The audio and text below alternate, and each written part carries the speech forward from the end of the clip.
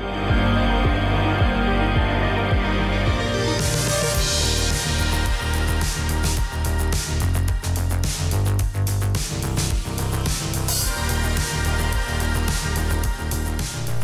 morning, everybody. Glad you're here. We are starting a new series today called Aim at Heaven. I heard a quote earlier, last year, that it went like this by C.S. Lewis. It said, aim at heaven and get earth thrown in. Aim at earth and you get neither. So we're aiming at heaven. We're seeking God first. And we're believing that God's going to do mighty, mighty things in and through our lives. And what I've discovered about myself is most of my New Year's resolutions are all aimed at earth. You take our body, or our management of finances, or whatever. You fill in the blank. We all have things we'd say, oh man, I'd love for this to be better, that to be better, my family. It's not bad, but it's just aimed at earth. And so I want to challenge us. What would it look like if we kind of lifted our gaze and focus and aimed our lives at heaven, and just trust that God's gonna work out the rest as we seek Him. So let's turn to Colossians chapter 3. I want to use these two verses, as kind of a template over the next couple weeks for us as we study the Word together. It simply says this: if you've been raised with Christ, seek. Could you say that word with me? Seek. We're going to talk about that today. Seek the things that are above, where Christ is, seated at the right hand of God.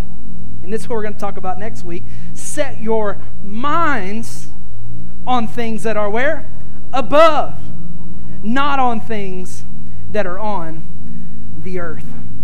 And if you have your Bible, turn over with me to Ezekiel chapter 43. It's on the screen as well. I want to share with you a passage from the life of the prophet Ezekiel when God was speaking to him about the restoration of the temple. I want to share an insight with you that was shared with me from Pastor Jensen Franklin in Gainesville, Georgia. He's led a prayer and fasting movement for years and years and years. And I want to use this one story from the Scripture as kind of a vehicle to share what I feel like the Lord has put on my heart for today.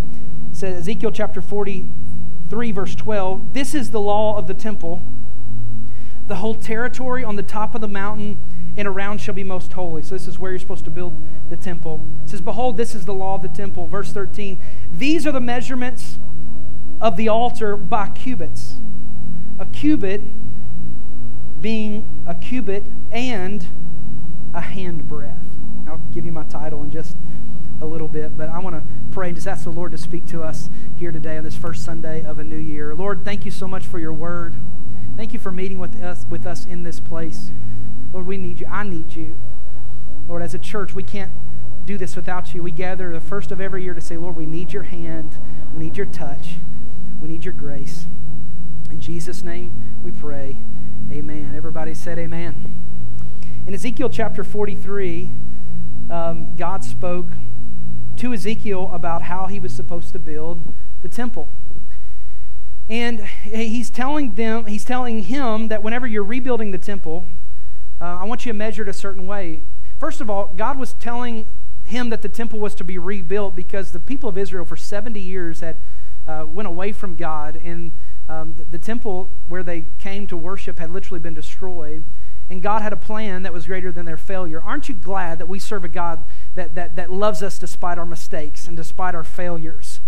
And regardless of what 2018 was like, I want you to know that God wants to rebuild some things in your life. God wants to build some things brand new. And your greatest failure does not thwart the plan and purpose of God. That God wants to do something and build something in your life. And so when he's telling Ezekiel about how to build the temple, he does something that's a little bit different or off, and I'm sure Ezekiel would have been surprised and taken notice. But when at a kind of a cursory reading, it's easy to miss it. But he tells him he wants to measure the temple that he's building in cubits. So the word cubit is a common measurement in the Bible days because they didn't have rulers that had inches, feet, or or yards or all the modern ways that we standardize measurements. The standard measurement or a standard measurement in the Bible days was a cubit. And what a cubit was 6 hands or 6 hand breadths. And so if you can participate with me today, take your hand and tuck your thumb under. This is actually how in the equestrian world, this is how they measure horses even to this day. But this is a hand. Aren't you glad you came to church? You learned a lot already. Man, this is just awesome. But if you would take and then take the bend of your arm, like where your elbow is, and bend there, and take your hand there and measure. Say 1, 2, 3, 4, 5, 6. It should be pretty close, unless you just got some kind of interesting arm happening there.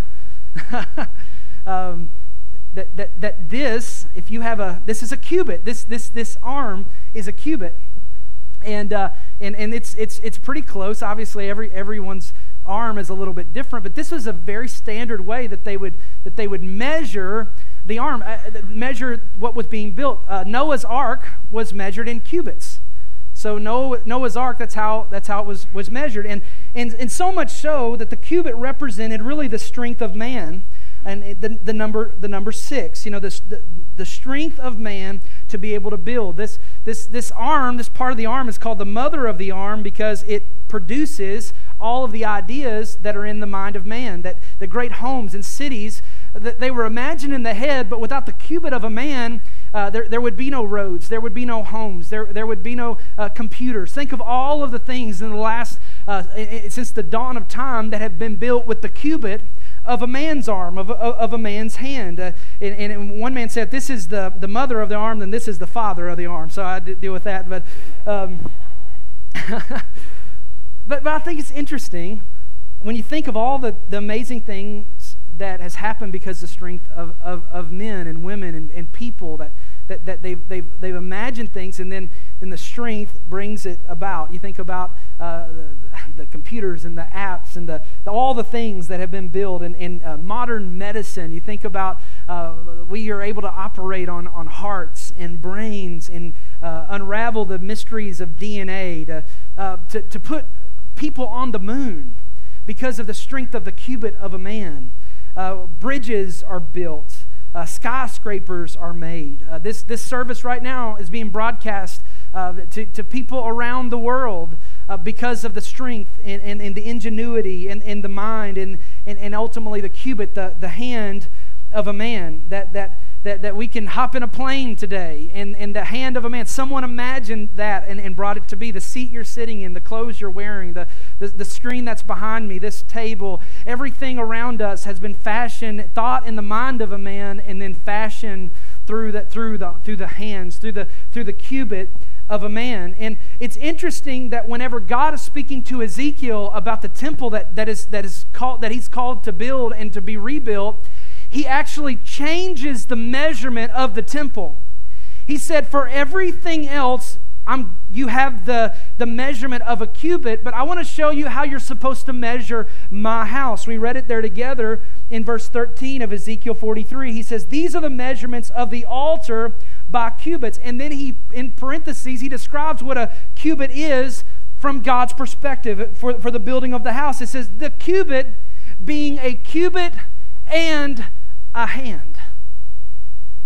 In other words, Ezekiel, you can build everything else in the world with a cubit, with the hand of a man.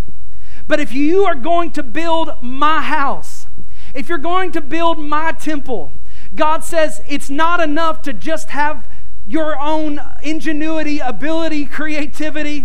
It's not enough to just have the cubit of a man. He said, if you're going to build my house, it takes another hand in addition to your hand for it to be built. He says you can build everything else with 6 hand breadths, but if you're going to build God a temple, if you're going to build a family of faith, if you're going to build a home that's enduring for the kingdom of God, then it's more than what your hands can provide. It takes a 7th hand to be able to build what God has called us to build. See, you may build a house with your hands, but to make it a home, a godly home, it takes the hand of God.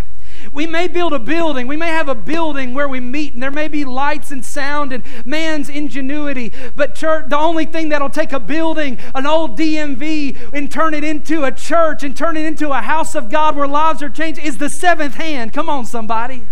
See, a seventh hand will take a shepherd boy and turn him into a giant killer. The seventh hand will take a burned out man on the backside of a desert and make him the leader of over 1 million people and lead them out of slavery to Canaan's land of freedom. You see, when you get the hand of God on your life and the flames can't burn you, said the 3 Hebrew boys that were thrown in the fiery furnace. Nehemiah, a simple servant to a king, when the hand of God got on him, he rebuilt the whole city. Church, I came to tell you that what God has called us to do, we can't do it in our own power. We can't do it in our own ability. It takes the hand of Almighty God getting on our hand. And that's what I came to preach about today. I'm just titling this message, Don't Forget the Seventh Hand. Don't forget the seventh hand, Ezekiel. Before you go to build in 2019, before you get all your resolutions and all the plans and goals and get it all, don't forget the seventh hand. And that's why as a church we have 21 days of prayer and fasting. Because I don't want us as a congregation to ever forget that we may as human beings put a spaceship on the moon, but if we're ever going to build a church, it's going to take the hand of Almighty God. It's going to take God's seventh hand touching our hands, and that's what builds things for eternity. You see, man is strong because of God's giftedness that He's put on him. But let us never forget that John 15:15 simply says this, that without me, speaking of Jesus, we can do nothing. You say, well, no, we went to the moon, we've invented all kinds of things, we have the internet. Yeah, we can do nothing of eternal value without the hand of God on our hand. Jesus said this, I will build my church, and the gates of hell will not prevail against it. That is one of my favorite verses in the Bible because it takes the pressure off of you and me to do something in our own power, and it puts it on the hand of God. He says, I'll build my church, and the gates of hell will not prevail against it. The scripture says that it's not by might nor by power, but by my Spirit, says the Lord. You see, we need the hand of God on our hand if we're going to do something great with the new year. And it's so easy as a people, as a church, to just aim our lives in 2019 at earth, about our relationships, our education, or our knowledge, or our wealth, our careers, or our health. All of these, we just aim it at all those things. But I believe God would say, what would happen if in 2019 you aimed your life at heaven? Every day you woke up, you aimed it at heaven and say, okay, God, I'm going to humble myself before you. I'm going to aim my life at heaven because I have to have that seventh hand that's greater than what I can do with my own life. I'll never forget whenever I first started preaching. I was just 18 years old, and there was a man about 30 minutes away from where I lived in Western Kentucky that would invite me to come preach for him. And his name was Brother Clement. He's went on to be with the Lord, but he was such a good man. And he would always tell a story about whenever he was a young man at church. He said that they would have at the end of every service a time for people to come down and get prayed for and for healing or for deliverance, and that's probably why we do that here, because I've seen God heal. I still believe God's a healer. We don't just come to church to get a homily, 3 points, and go home. We come to encounter the living God and to be changed and touched by His power. I really believe that God's in this place and anything can happen. Depression has to flee at the name of Jesus, and cancer's not greater than that name. And he would tell me the story about his pastor. Whenever he was a young man, he said he remembered his pastor at the end of a service laying hands on a group of people that had needs, and he said it's like God gave him a vision while he was watching those people be prayed for, and he said it's as if when his pastor's hand would go to touch the head of that person with a need, he said it's like another hand came out of the ceiling and through the ceiling, this huge massive hand. This other hand would come down and it would touch the head head of that person. As the pastor's hand would come in, he'd lift his hand, the hand would go, and then he'd bring his hand to the next person, and that hand of God would come down. Church, we need the hand of God. That idea, it's never left my mind, because this hand is not enough. My hands are not enough. My mind is not enough. And we need the hand of God in 2019 to do what He's called us to do. Don't forget the other hand. Don't forget the seventh hand. I think this is what King Uzziah, if we were able to talk to him today in 2 Chronicles chapter 26, I think this is what he would tell us. He has an amazing story about the hand of God that came on his life. In verse 3, it says, Uzziah was 16 years old when he began to reign. 16 years old. How crazy would that be? Have any 16-year-olds in the house? Anybody 16? There we go. Garrett would be like 60. You're the president, like you're now the king, the ruler, the 16 years old. He's like, that would be awesome. I'm in. Yeah. Sign me up. But watch this story of a 16-year-old king. When he began to reign, he reigned 52 years in Jerusalem. His mother's name was Jeconiah of Jerusalem. And he did what was right in the eyes of the Lord, according to all his father Amaziah had done. Verse 5, watch this. He set himself to seek God. 16-year-old king. Don't matter how old you are. When you start seeking God, your life not only changes, but it can change a nation, change your world. He set himself to seek God in the days of Zechariah, who instructed him in the fear of the Lord.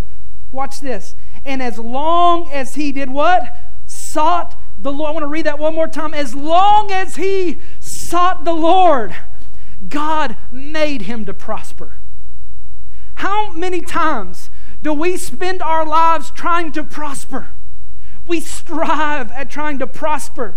We strive at trying to figure everything out, try to make our lives work. And here in this story of a 16-year-old king, you see him simply seeking God. And as long as he sought God, God says, I'm making you prosper. Everybody else may be striving to prosper, but you're seeking me. I'm just going to make you to prosper. There's no other choice. You're going to prosper because you're seeking after me. And the rest of this chapter reads like a greatest hits reel. Verse 6, he broke through the wall of Gath. He built cities in the territory of Ashdod. 16-year-old king. Verse 7, God helped him against the Philistines and the Arabians and the Mennonites. Verse 8, his fame spread even to the border of Egypt. He became very strong. Verse 9, he built towers. He built towers at Jerusalem. Verse 10, he built towers in the wilderness. He had large herds. Verse 11, he had an army of soldiers. Verse 12 says there's 307,500 of them. Verse 15 says in Jerusalem, watch this, he made machines invented by skillful men to be on the towers of the corner to shoot arrows and great stones. And his fame spread far, for he was marvelously helped. Church, the key to the blessing and the prosperity and the favor of God is directly connected with us seeking God. God helped him not because he was the wisest or the strongest. He was just a 16-year-old king. But he looked at who he was, and he looked at the task ahead of him, and he bowed his knees to his great God, and he said, God, I cannot do this without you. And God says, as long as you'll stay on your knees seeking God, God says, I'll bless you. I'll spread the fame of the kingdom far and wide. I'll do more than you could ever imagine. But then the last phrase of this chapter says this, till he was strong. Verse 16, for when he was strong, he grew proud to his own destruction. See, church, a man on his knees, a lady on her knees, will never fall from this place of seeking God. In 2019, I just came with a full heart to, I don't even know how to say what's all in my heart, but to simply say, church, let's always be a church on our knees before God. Let's never think we know enough or strong enough or wise enough, but let's always stay like Uzziah before the Lord, saying, Lord, we're just seeking after you. And as we seek after God in 2019, as we aim at heaven, City Hills, all the things that God will do, but let us never forget, this is why we're strong. Why are we strong? Why is God doing so many great things at City Hills? I'll tell you. Because before we had the first service, there's a group of people that got down on their hands and knees for 21 days in the morning time before going to work. Just a couple people, just sometimes 2, sometimes 3. But God said that's enough, because I can save by many or I can save by few. And He said, when you seek me, when you seek me, you're going to find me. And God does mighty things when we seek after Him. God does mighty things when we call unto Him and reach out to Him. So I want to give you 3 things. How do we not forget the seventh hand? How are we going to aim at heaven during these 21 days of prayer and fasting during this new year? Here's some ideas if you're taking notes. Number 1, make the choice to humble yourself. Choose to humble yourself. 2019, take a lesson from Uzziah. Choose to humble yourself. See, here's the reality in life. You can either humble yourself or you will be humbled. I've been there. I'll tell you, it's much better humbling yourself. It's much better making the decision here at the first of the year to say, God, I don't think too much of myself. Lord, all the victories, I have those victories because of what you've done. Maybe it'd be good for somebody to remind yourself of where God brought you from. Some of you should not be in this room here right now. Some of you should not be alive today. Some of you should not be married to the person you're married to right now, because if by everybody's wisdom, the enemy had you where he wanted you, but God came through and He made a way where there was no way, and He provided for you and when you didn't have enough, and He's been there along the way. I want to challenge you, humble yourself. Fasting is humbling. Prayer is humbling. That's why we fast and pray, because, man, there's no humbling like when you're hungry. Can I get a witness, somebody? You get hungry. Whenever we have these prayer guides that you can take, learn about fasting, learn about prayer. Make a decision to humble yourself before God. Respond to the call where He said to seek His face. Psalm chapter 27. David writes this about his own life in verse 8. It says this, you have said, seek my face. Man, this is somebody's word today. I know it's for me for sure. It says, you've said, seek my face. And he responds, my heart says to you, God, your face, Lord, do I seek. What was David saying? This is the king. He says, God, I'm hearing a call. And the call's saying it's time to seek my face, David. And David says, okay, God, your face, Lord, I'll seek. God, I'll get down on my knees again and say, Lord, I can't run this kingdom without you. I can't be the man you've called me to be without you. Lord, it was you who found me out in a field when my father forgot me. It was you who anointed me king of Israel. I humble myself again and I say, I'm seeking after your face. God will do amazing things as you humble yourself and fast and pray. Here's the second thing if you're taking notes. Not only choose to humble yourself, number 2, choose to sacrifice. See, cultural Christianity is not enough. Cultural Christianity is built on convenience. But the only thing that attracts the favor of God on our life is conviction and sacrifice. And many times if church is just a place you attend, and when we all get in a rut, I get in a rut. So easy just to get in a rut.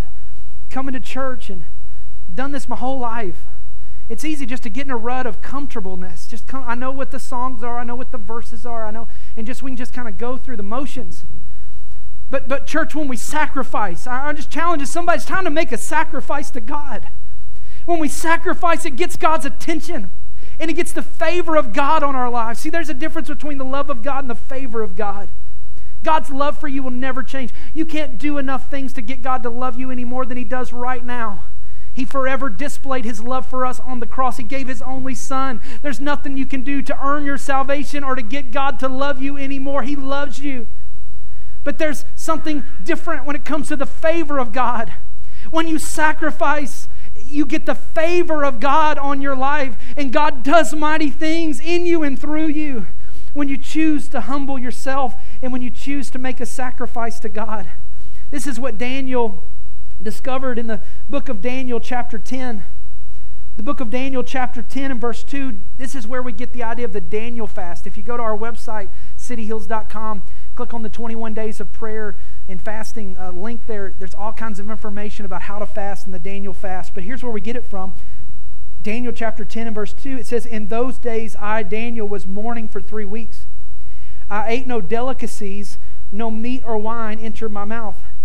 He humbled himself. He didn't eat what he wanted to eat. He made a sacrifice to God for 3 full weeks. It says, verse 10, "And behold, a hand touched me and set me trembling on my hands and knees and said, 'O Daniel, man greatly loved.'" That word there for greatly loved is the same word that we read earlier for delicacies. In other words, greatly desirable. Whenever he made a sacrifice of what was greatly desirable to Daniel, God says, "Daniel, you have become greatly desirable to me. And I want your hand on my..." God says, I want to bless you, Daniel. And we read on where God speaks to Daniel and God begins to do a work in Daniel's life. Church, I want to encourage someone. It's time to sacrifice. It's time to go beyond just cultural Christianity and make the decision, Lord, I'm going to seek you with all of my life, with all of my heart. Sometimes, some of us, fasting is not just food. For many of us, myself included, we need to fast the noise of life and society and the internet and news and social media, all the things that just noise in our lives. So that's a sacrifice, absolutely. But when you start quieting the noise, I promise the voice of God is there. It's always there. And when many times the world around us is just so loud we can't hear it. So fasting food, there's all kinds of different ways to fast. Fasting media. But ultimately, whatever is a sacrifice to you. I said this on First Wednesday. Let's let the conversation here at the church not be, "Hey, what are you fasting?" Let's let the conversation be, "Hey, what do you believe in God for?" Because it's not about setting who's more spiritual for doing this kind of fast or that kind of fast. No, that's not what we're about. But you do what's a sacrifice between you and God. You take this to you and God and your family, and you get a sacrifice before God, and then believe God for something great. And that's the third thing. Choose to stand on the promise of God during this season of seeking God. Remind yourself of the promises that God's spoken to you in your life that are yet unfulfilled. Because I would imagine many of us in this place, life has kicked out from under you the dreams that you once had. You have words and prophetic words that God has spoken over your life, and life has a way of causing us to forget those things. And I want to challenge you again to remember the promise of what God said He's going to do in your life and start standing on those promises. In this prayer guide, there's an opportunity right as you open it to write down what you're believing God for. I encourage you today, before this day is over, if you haven't already, get with your family or your spouse or your friends. Find a partner. Find someone you can do this with. Let's agree together on the promise of God and what we're believing God for. In your worship guide, there's a little prayer card. And at the end of this service, anyone who would like to have that prayer request, that need you're believing God for, prayed over during 21 days of prayer, as you saw first service, they already have all tons of prayer requests down here. Take a moment, write that out, because we're believing God's going to do awesome and mighty things as we don't forget the promise that God's put on our life. 1 Kings chapter 18 and verse 41 is a time in Israel's history, and I'll conclude with this, a time in Israel's history where there was no rain. kind of representative of seasons and dry seasons in our lives, or transition seasons in our lives, that many times looking forward to a new year. In verse 41 of 1 Kings chapter 18, it says, Elijah said to Ahab,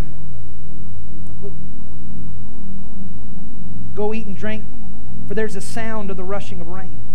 They had had no rain, but I love Elijah because he starts speaking like he hears the rain. I believe I'm talking to some people here that you can hear the rain. You don't see the rain. It doesn't look like the rain's coming in 2019. But you say, I got some faith here on this first Sunday. I can hear the rain. Speak in faith. I love that. So Ahab went up to eat and drink, and Elijah went up to seek God at the top of Mount Carmel. And he bowed himself down to the earth and put his face between his knees. He starts seeking God.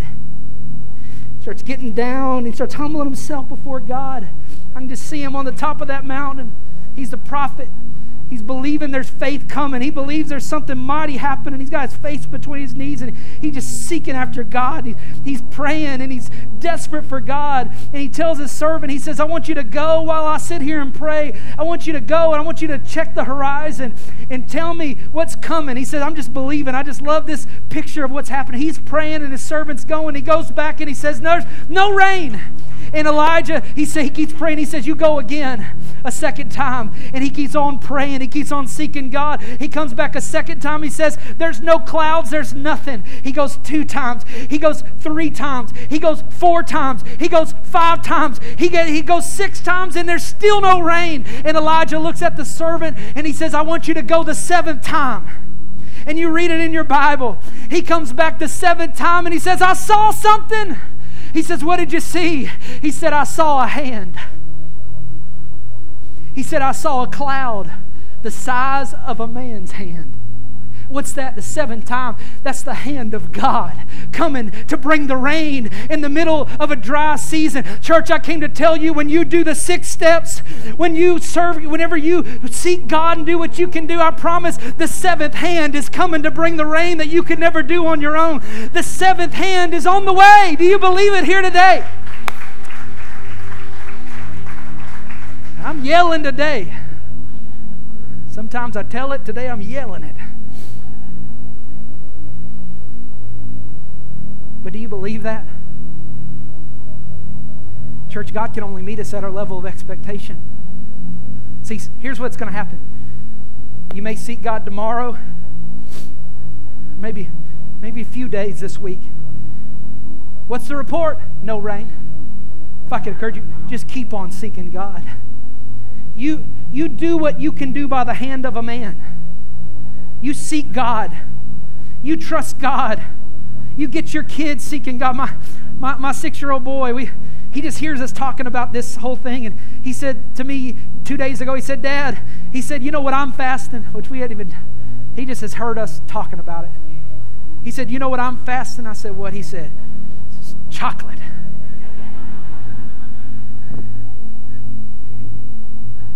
You know what?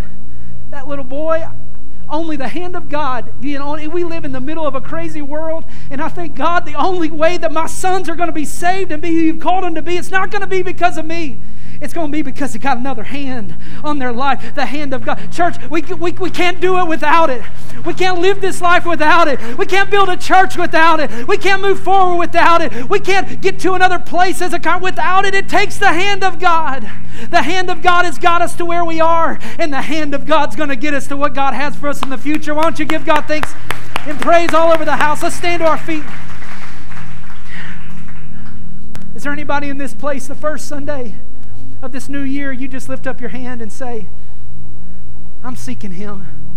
I'm going to make the choice to seek God. I'm going to make the choice to seek God. Let me see your hand just as a response to God. Yes, God, I'm going to seek you.